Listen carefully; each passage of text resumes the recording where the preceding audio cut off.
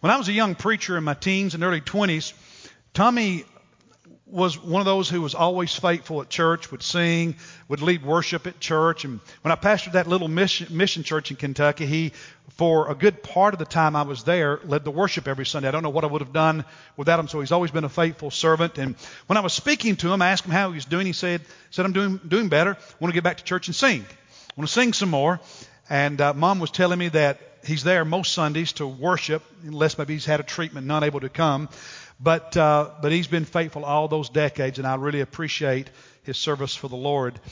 And I think all of us who've been authentically saved by the grace of Jesus Christ want to spend the rest of our lives growing in Jesus, living for Jesus, serving Jesus. None of us want to reach a place where we, just stop, or where we give up. We want to keep pushing forward and becoming more and more like Christ. We want to thrive. And that's what we're talking about this month as we study 1 Timothy. And I invite you to open your Bible to the first chapter of 1 Timothy. We're looking at some verses in this one chapter all month that can help us know some of the practical things you and I can do to thrive spiritually. Not just today, but tomorrow and next decade. As long as God gives us breath on this planet, we want to be growing and changing and thriving spiritually.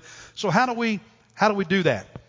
And we've already said that two of the keys to thriving spiritually is maintaining our connection with Jesus Christ. And it's so easy as the years go by to become more of a church person, more of a religious person, and less of a Jesus person. And we never need to get over the fact that we've been saved and it's a relationship with Christ. Maintain your intimate, strong connection to the Lord Jesus Christ. That's one of the keys to thriving. We saw that in the first two verses.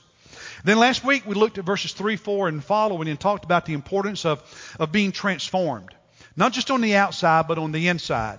As we allow God to take His Word and do a work within us, as we approach Bible reading, Bible study the right way, as we sit under the right kind of Bible teaching and preaching, so that God makes us a new person on the inside. Because thriving spiritually is not just on the outside in our lifestyle, conforming to the right rules and so on, but it's being a different person. Because of that connection with Jesus, on the inside, I'm becoming more godly. On the inside, I'm becoming more loving. And if that happens in here, then on the outside, hey, it's easy to do what I'm supposed to do because I'm being fixed in here as God has my heart, as Jesus has my soul and transforms me. And so when you come to Bible study, you need to approach it with the idea that you want to be changed, you want to be transformed.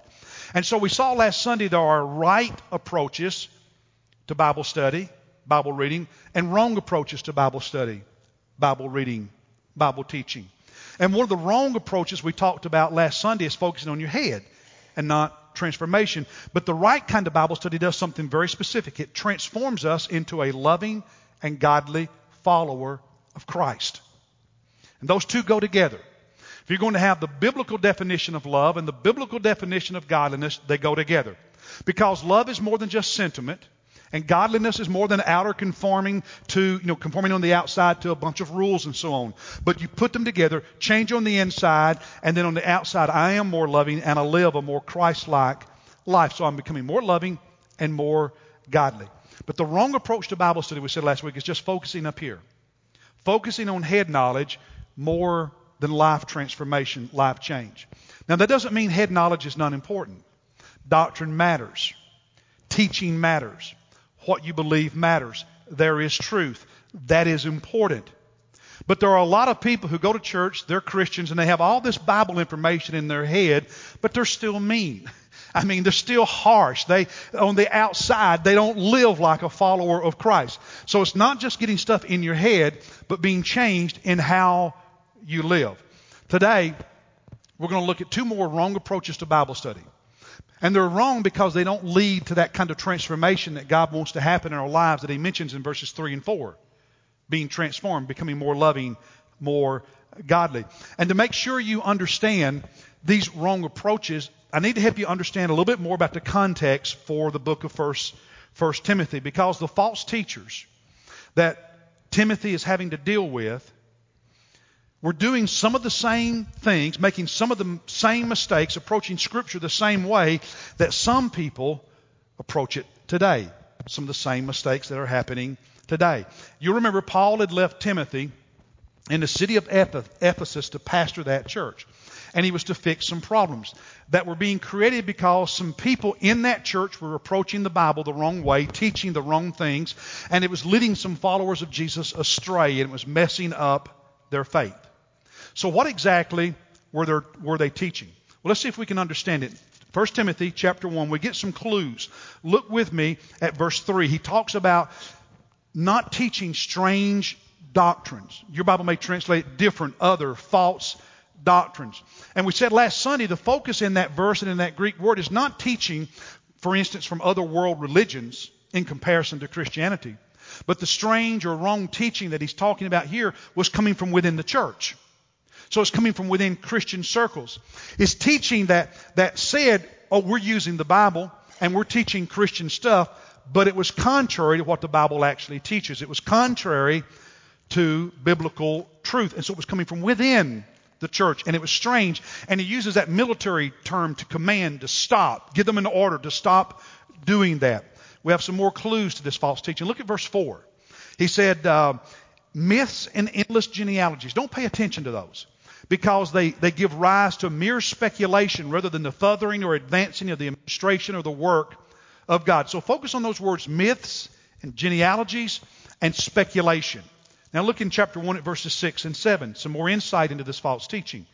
He said, some men, straying from these things, have turned aside to fruitless discussion, wanting to be teachers of the law, even though they do not understand what they're saying. And so the clues to this false teaching was it involves genealogies, it involves myths, it involves speculation, it involves fruitless discussion, and their use of the law, the Old Testament law, the Old Testament teachings. Look in 1 Timothy chapter 4, verse 7, another clue. He said, have nothing to do with worldly fables. Fables, things that are made up, traditions or whatever, stories of old. Now look in chapter 6, another clue. Timothy, guard what has been entrusted to you. Take care of the truth you've received, the discipleship that's been a part of your life, the gospel that you've been entrusted with. Guard it. Take care of it. Avoiding worldly and empty chatter and the opposing arguments of what is falsely called knowledge. Oh, I know something you don't know, which some have professed and thus gone astray from the faith. One last passage. Go over to the book of Titus. You're in 1 Timothy. Just go through 2 Timothy, Titus chapter 1, because Paul wrote 1, 2 Timothy, Titus about the same time to these two young preachers who were pastoring churches, fixing problems that were similar in those churches. And in verse 14 of chapter 1 in Titus, he said, not paying attention to Jewish myths and commandments of men who turn away from the truth. So here's the best we can make of it. They were using the Bible, and he talks about genealogies, referring to the list of characters, the lineage of descendants in the Old Testament. So you're taking all these Old Testament characters, these men and women of God that are described in the Old Testament, the genealogies. And then he talks about myths and fables, things that are made up, stories, and so on. And so it seems that what they were doing, they had these traditions they had received, these fables from the past, these made up stories that are not found in the Bible, not found in the Old Testament. And they were adding those stories, those myths, those fables, adding those to what the Old Testament actually said about different biblical characters, whether it was Moses or Elijah or anyone else. So you have these Old Testament characters, these made-up stories. They were adding them to those, and then that was creating a lot of confusion in the church. Dissension, discussion, speculation, fruitless conversation. And they were actually taking some of that, and he says, using it as commandments. In other words, saying, because of these stories about these Old Testament characters that are not found in the Bible, here's what you need to do, using those as a basis for teaching.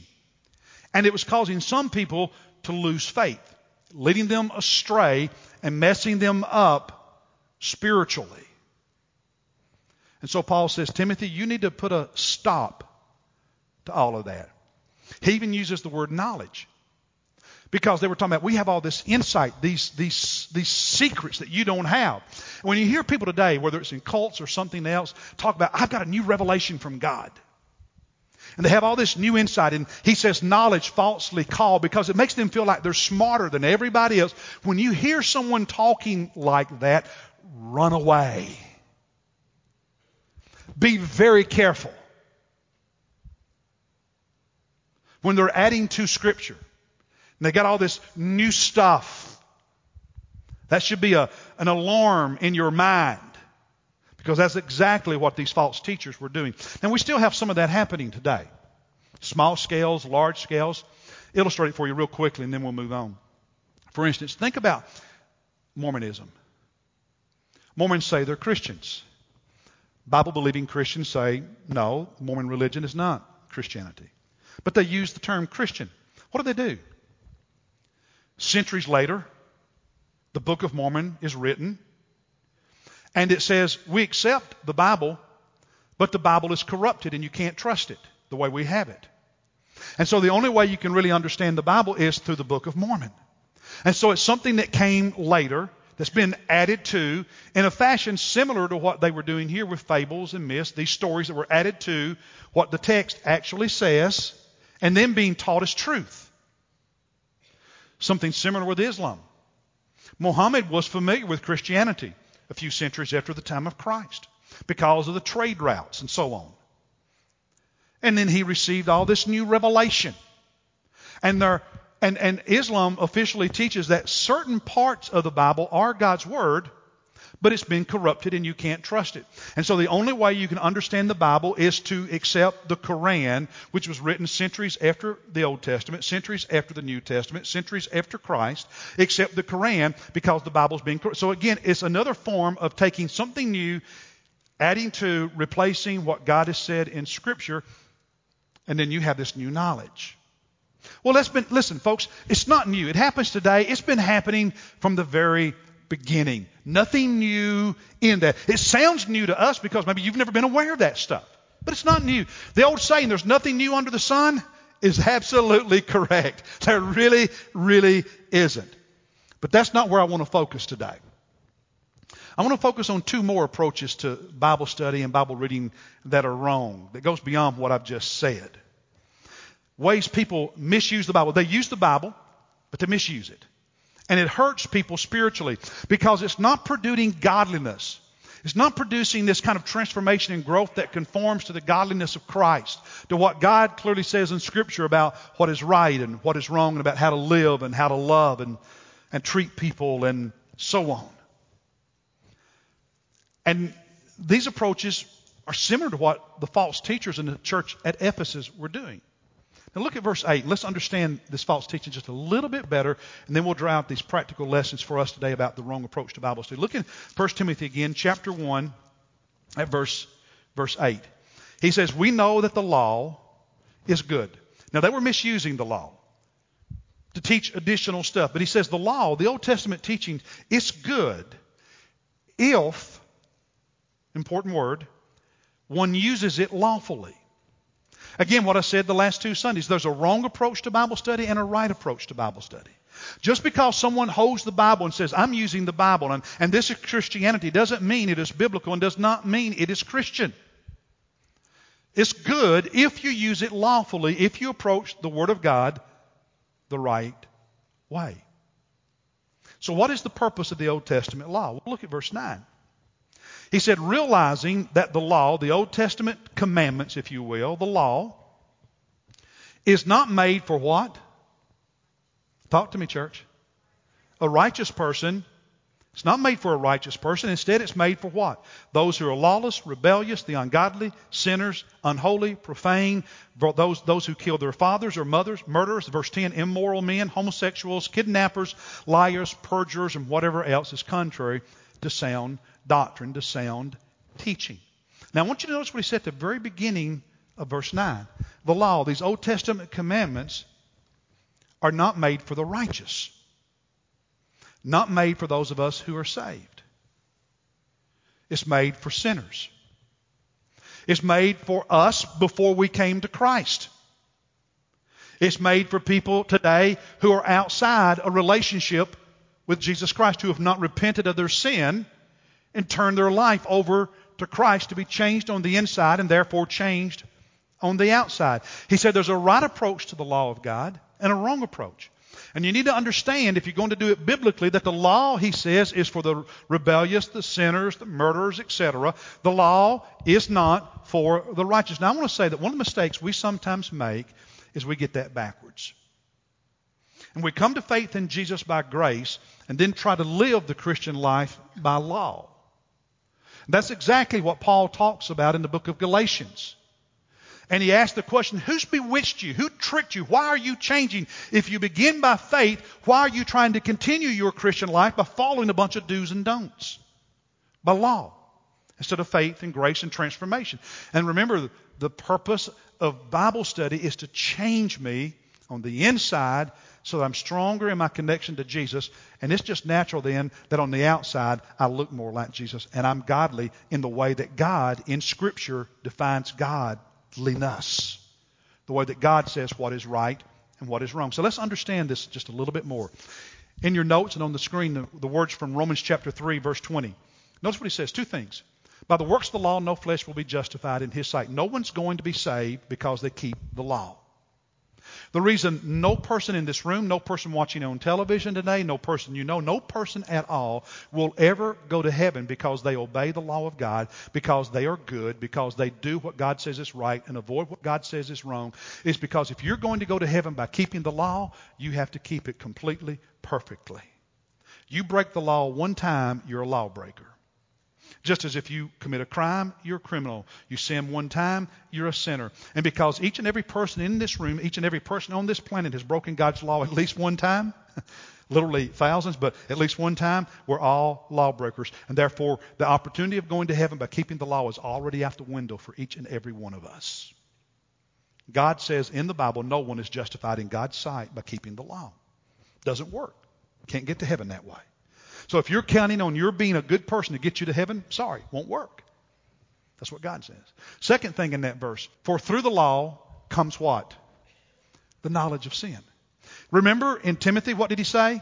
The law was not made for the righteous, those who are already right with God, those who are saved. The law was made for the ungodly, the unrighteous here, because the law reveals what is sin. The law lets me know I'm a sinner. The law reveals to me what God says is right and wrong. The law reveals the reality of sin. And apart from that, I don't know what is right and wrong. Apart from that, I don't realize that I am a sinner in need of salvation. And so the role of the law is to reveal sin to those of us who are lost. Did it for me before I gave my life to Christ? Did it for you before you gave your life to Christ? That's the role of the law in this world today. Now, look at what he says in Romans chapter 7, verses 4 and following. He says, my brethren, you also were made to die to the law through the body of Christ. Now notice this. Die to the law through the body of Christ so that you might be joined to another. To whom? To him who was raised from the dead, Jesus, in order that we might bear fruit for God. In the earlier verses in chapter 7, he talks about marriage, how man and woman are united to one another. And so what he's saying is, before you gave your life to Christ, you were joined to the law, united to the law, if you will, because the only opportunity you had for going to heaven was by obeying the law, being good. But once you gave your life to Christ, through the body of Christ, the death and resurrection of Christ, you were joined to Christ, united to Christ, married to Christ, if you will, and now you are dead to the law. That relationship is severed because it did its work in your life, and now it's through your union with Christ that you are right with God. Not because you are united with the law or you are being good. The law revealed your need of union with Christ. The law revealed to you that you were a sinner. And the law reveals to us what is right and what is wrong. Now, the next verse, verse 5.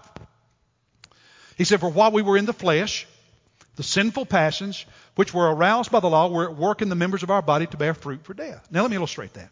How many of you parents or grandparents have ever said to your children, don't do that? And what do? They did it, right? Because the very moment you say something's off limits, there's something within them that says, oh, I'm going to do that.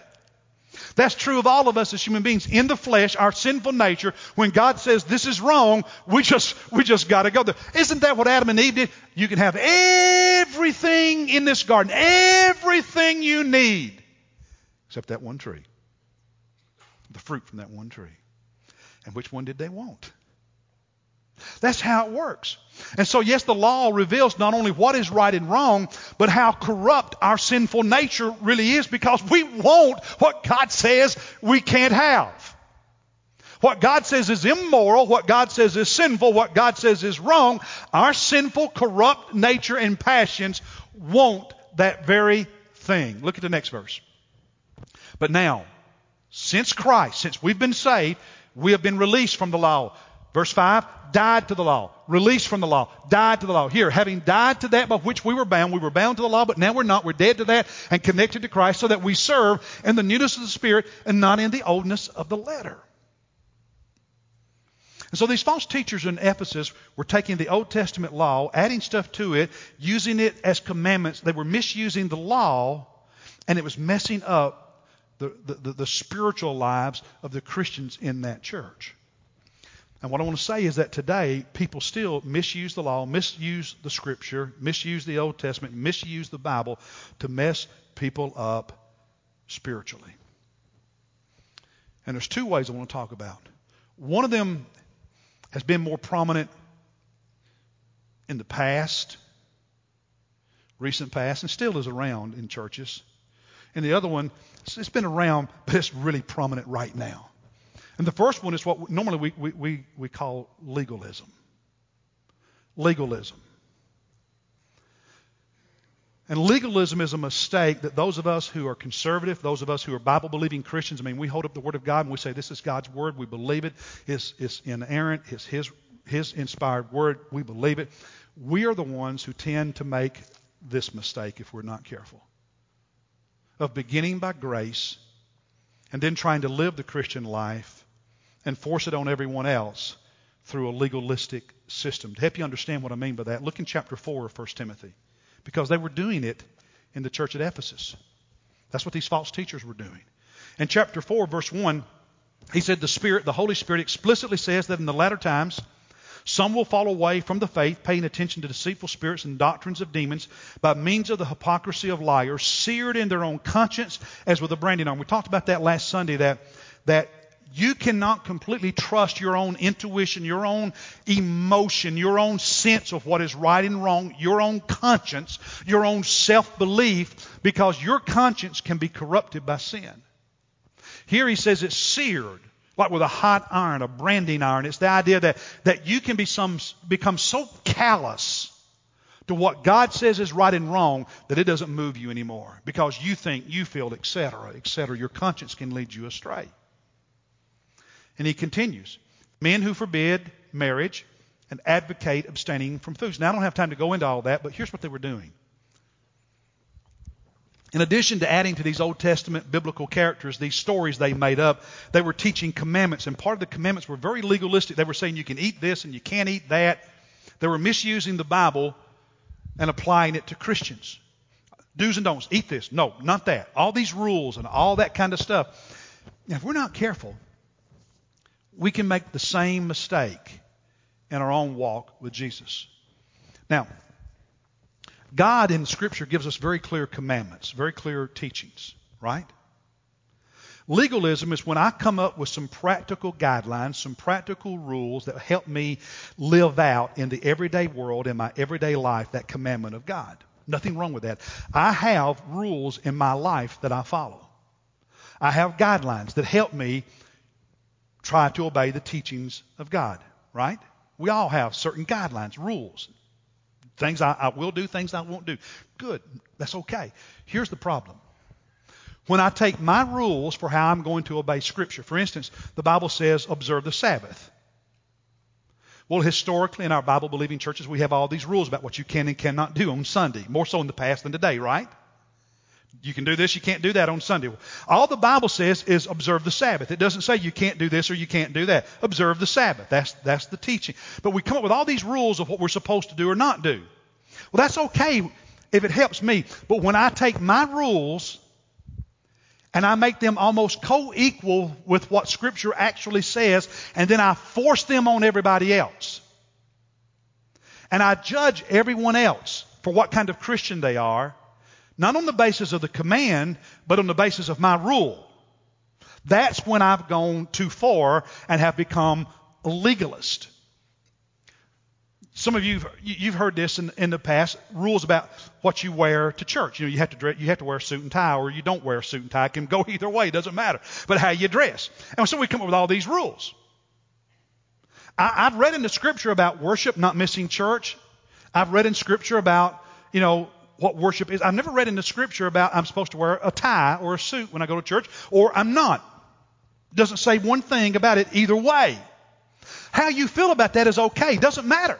You can wear a suit, not wear a suit.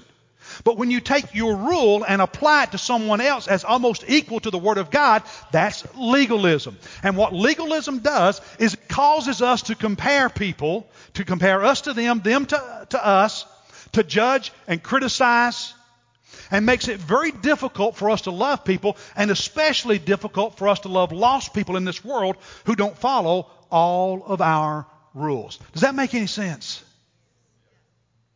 So legalism is a wrong approach to God's Word, to Bible study. It's what the Pharisees did. And it's what those of us in Bible-believing churches historically do if we're not careful. Secondly, now here's the one that's becoming more prominent in our minds and eyes today that I want to talk about. And this is a second wrong approach to Scripture. Distorting what the Bible says, what the Bible teaches, in order to justify sinful behavior that the Bible says is wrong. Using the Word of God to justify sinful behavior instead of promoting what God says is godly behavior. And that is happening today in many churches, so-called Christian writings. Is happening today to some extent within certain Christian groups and with regard to the issue of homosexuality. Now, I'm going to talk about that at length in 3 sermons starting the first Sunday in August. Don't have time to deal with that in depth today, but just a little bit. I want you to look at what the Bible says in Romans chapter 7, verse 7. It's in your notes and on the screen here. What shall we say then? Is the law sin? May it never be. On the contrary, I would not have come to know sin except through the law. For I would not have known about coveting if the law had not said, you shall not covet. And so Paul is saying in that passage that the only way I know what is right and wrong is to see what God says about it. I would not have known anything about coveting being wrong if God had not said it in Scripture. So the law again reveals what is sinful. And so look at 1 Timothy chapter 1. After saying in verse 8, the law is good if you use it lawfully, realizing in verse 9 that the law is not made for a righteous person, but for whom? For all who are lawless, who don't have the law, don't accept the law. Rebellious, the ungodly, sinners, the unholy, profane, those who kill their fathers and mothers, murderers, immoral men, homosexuals, kidnappers, liars, perjurers, and whatever else is contrary to sound teaching, to sound doctrine. So what he does is after saying, here's the real purpose of the law. Lets us know what's right and wrong, what God says is sinful, not sinful. He gives us this brief list of some sins, of some behaviors that God says are sinful, that God says are wrong. It's not a complete list, it's a partial list, but it's a clear list. And there are some people today who actually take the Bible and twist it, misuse it, to justify some of the things that God says are sinful. Now, when we get to that series on homosexuality next month, this is not going to be a series where I just shout and say the Bible says it's a sin, everybody says amen, and we're all mad. Okay? Because that's just not going to do anybody any good. And that's not the way we're supposed to do it anyway. I mean, in this passage, it's clearly identified as sin. But we're going to talk about some of the approaches that people who use the Bible to say it's okay, some of the approaches they take. Because these young people sitting over here, and any of you sitting in this room, you can go to your computer, your laptop, your tablet, your iPhone, whatever, and you can Google certain words, and you can find all these writings, all these articles, all this material. You can go to a bookstore and you can buy books, all purporting to be Christian, coming from within so-called Christian circles, just like the false teachers in Ephesus, from within the church, that give these explanations, these reasonings for why certain behaviors, including homosexuality, are right and they claim to be Christians. Well, if all you read is that, it can be a little bit persuasive. So you need to understand those issues and understand what the Bible says and how it all fits together. We're going to talk about some very practical stuff. So we're going to spend those 3 weeks teaching and learning. And if you want to learn and you want to know how to think biblically and you want to know how to have a conversation with someone in this culture and you want to know how to be as a follower of Christ in this culture that relates to that issue, then you need to be here. If you just want shouting and clapping and hollering and amening and mad and anger, it's not for you, okay? You can get that anywhere. We're going to learn God's Word, and we're going to learn how to apply it to everyday life accurately and appropriately. That's the purpose of that series next month. So I hope you'll be here every Sunday. Well, let me move on. In this list of sins, I want to use two of them to illustrate how people twist the Bible to justify what is wrong. I want you to notice the first one found in verse 10 I want to talk about is in my New American Standard Bible translated as kidnappers. I think the King James translates it men stealers. Some Bibles translate it slave traders, enslavers. The Greek word translated here as kidnappers, slave traders, men stealers. The root word, this Greek word, the root word for it means to put your foot on someone, to put them under your foot. That's a pretty vivid symbol, isn't it? And in time, it came to be used for men and women who were captured in ancient times during wars and were then sold as slaves. So the newer translations that actually use words like slave trader and so on are accurate. That's exactly what the word means. And so the Bible is saying that slavery, that you putting your foot on someone else and putting them into slavery, you abusing someone, putting them into slavery is a sin. No ifs, ands, buts about it.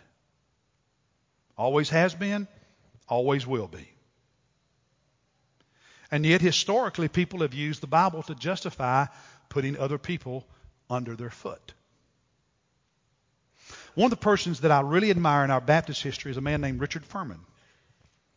Lived in the 1800s. Furman University is named after him. He was instrumental in the founding of the South Carolina Baptist Convention in the 1820s. Great man. Did so much that was good. But he had one period in his life where he became a coward. For years, as a young man, Richard Furman preached against slavery in South Carolina, his home. And then in the years immediately before the Civil War, he changed his preaching. Can you not imagine all the cultural pressure he was under to conform with the thoughts of the South at that time? And so he caved. And we have written evidence of his changing his sermons to fit, using Scripture to justify slavery. He wasn't the only one, but he's an example of it. For years, the Bible was used by people who went to church to justify segregation. You all know my story. One of the people so influential in my coming to Christ was my uncle, Donald Eugene Pruitt, who lived in Detroit, Michigan. He died earlier this year. Great man. But there was one area in his life where he just had it wrong. And that was race relations. And I can remember, he lived in Detroit in the 1960s when the race wars and riots and the burning of the city and all of that. He lived through all of that in Detroit. And I can remember talking to him as a young Christian in my teens on the telephone and him using Genesis and animals giving birth to other animals after their own kind as justification for blacks and whites not mingling together. And he was wrong. But he was using Scripture to justify it. And people have done that. So just because someone has a Bible and they say this is Christian doesn't mean it is, or that it's biblical, or they're teaching correctly, or that they're approaching the Bible the right way. Now the other issue he mentions here, and one that's very prominent right now in our country, is homosexuality. Because just as he includes slavery, slave trading as a sin, he includes homosexuality as a sin. Now, as I've already said, next month I'm going to deal with that in depth. But today I just want to point out that it is in the same list of sins as murderers and liars and slave traders. No matter what anybody feels, that's what Scripture says. Now, there's primarily three ways people from within Christian circles misuse the Bible to justify what God here says is wrong. One approach is this, and this is the one that started is the oldest. I can remember in the early 80s, and I'll tell you about that next month. And it's a focus that talks about God's grace and God's love and God's mercy, and just chooses to ignore what God says about sin and what God says about judgment. And because it ignores that and focuses only on what God says about, what the Bible says about God's grace and love, we are to love everybody, welcome everybody, accept everybody, and what anybody wants to do is okay. And we're going to be all inclusive because it's really not sin. And it just basically ignores this other and only focuses on this. And that's the least persuasive approach, but it's a common approach, especially out in the culture. A second approach is similar to it, but yet different. The second approach says, I believe what the Bible says about God's love. I believe what the Bible says about God's grace. I believe what the Bible says about God's mercy. I believe what the Bible says about this, and this. But when it comes to the issue of homosexuality, the Bible's wrong. Why? Because I want it to be wrong. I believe it is wrong. It's wrong.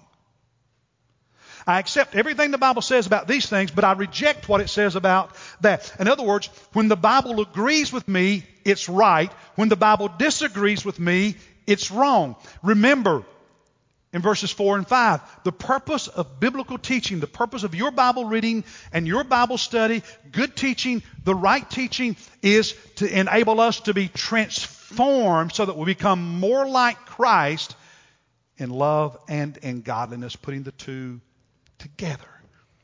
And he says in these books that what does not promote godliness promotes ungodliness and is wrong. So the second approach says, I believe this, but I reject that. Pick and choose. Believe what you want to believe. And the third approach tries to take the Bible a little bit more seriously than that. And you'll read some of those literatures. You can find it on Google today. If you just get in Google, you can find articles like this that take these Greek words translated to homosexuality in the Bible, and they have all these reasons for why it's not referring to homosexuality as we understand it today in a loving, committed relationship. It's only talking about homosexuality in relationships where there's abuse, where it's slavery, where there's domination, none in a loving, committed relationship. Well, I'm going to deal with those issues next month, and we're going to look at those words and explain to you why what they say in those articles is just not accurate at all, not even close. But if someone only reads what those writers, authors talk about, you can be fooled. So you need to know all of the story. So we're going to look at that kind of stuff. But that's one approach. It abuses Scripture, misuses it by not being honest with the text, even though it purports to use the text. Now let me wrap this up because I'm out of time. Some more verses just to call some things to our attention. 1 Timothy chapter 6. Look at verse 3, please. Verse 3. He said, if anyone advocates a different doctrine and does not agree with sound words, those of our Lord Jesus Christ, and with a doctrine conforming to godliness. Again, more than once, true teaching encourages, promotes godliness. False teaching, he says, does not. Look in 2 Timothy chapter 2, verses 16 and 17. He says, avoid worldly and empty chatter, for it will lead to further ungodliness, and their talk will spread like gangrene. Can you imagine what would be happening in American culture today if over the last 50 years, everyone who says, I'm a Christian, every denomination, every church that says we are Christian, we believe the Bible, said what the Bible actually says about these moral issues? But when the church can't get its act together on God's truth, it's easy for the culture to ignore everything we say about God's truth. Spreads. And it leads, what did he say, to more and more and more ungodliness, not to conforming to the godliness of Jesus Christ. Look at verse 15 in that same chapter. Verse 15, he said, be diligent to present yourself approved to God as a workman who does not need to be ashamed, accurately handling the word of truth. A wrong way, right way to deal with Scripture. Look in 2 Timothy chapter 2, verse 2. These things which you have heard from me in the presence of many witnesses, entrust these to faithful men who will be able to teach others also, passing the truth of Scripture on to generations to come. That's why we're going to deal with this issue next month. One last passage on the screen, Jude, the book of Jude. Contend earnestly for the faith which was once for all handed down to the saints. For certain persons have crept in unnoticed, those who were long beforehand marked out for this condemnation, ungodly persons who turned the grace of God into licentiousness. Your Bible may translate that licentiousness as lasciviousness, promiscuity, license for immorality. The Greek word means no restraints. In other words, do whatever you please. Do whatever you want. And one of the arguments is because God is grace and God is love, it's not wrong. We accept everyone and everything because there are no boundaries. There is no right and wrong. There is no sin. And we take the grace of God and abuse it, misuse it, by saying whatever I feel, whatever I please, is okay. Jesus said, unless you repent, you will perish. You can't repent if you don't believe you have something to repent of.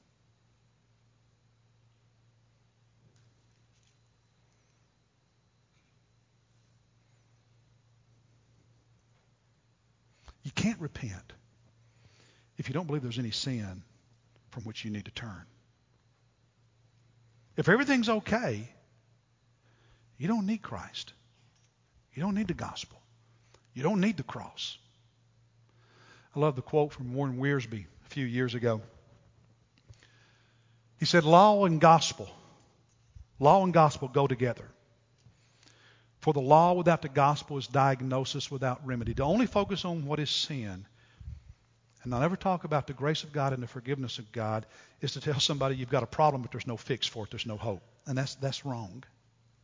But he also continued, the gospel without the law, God's love without what God says about right and wrong, is only good news of salvation for people who don't believe they need it. Because if there's no sin, there's nothing to repent of. You don't need Jesus. You don't need the cross. You're okay. Because they've never heard the bad news of judgment. So you and I as followers of Christ who believe the Scripture, don't become legalist who force all your do's and don'ts and rules on everybody else. Allow the Word of God to do a work in your life. Allow the Holy Spirit to take God's Word and change you so that you become a better follower of Christ, a more godly follower of Christ, a more loving follower of Christ. And you focus on transformation. On transformation. But also at the same time, don't fall for the approach that's been around forever. That whatever you feel, whatever you want, whatever you think is okay no matter what God says. Because what God says today is what God said 2,000 years ago. And it's the same thing God will say 2,000 years from now.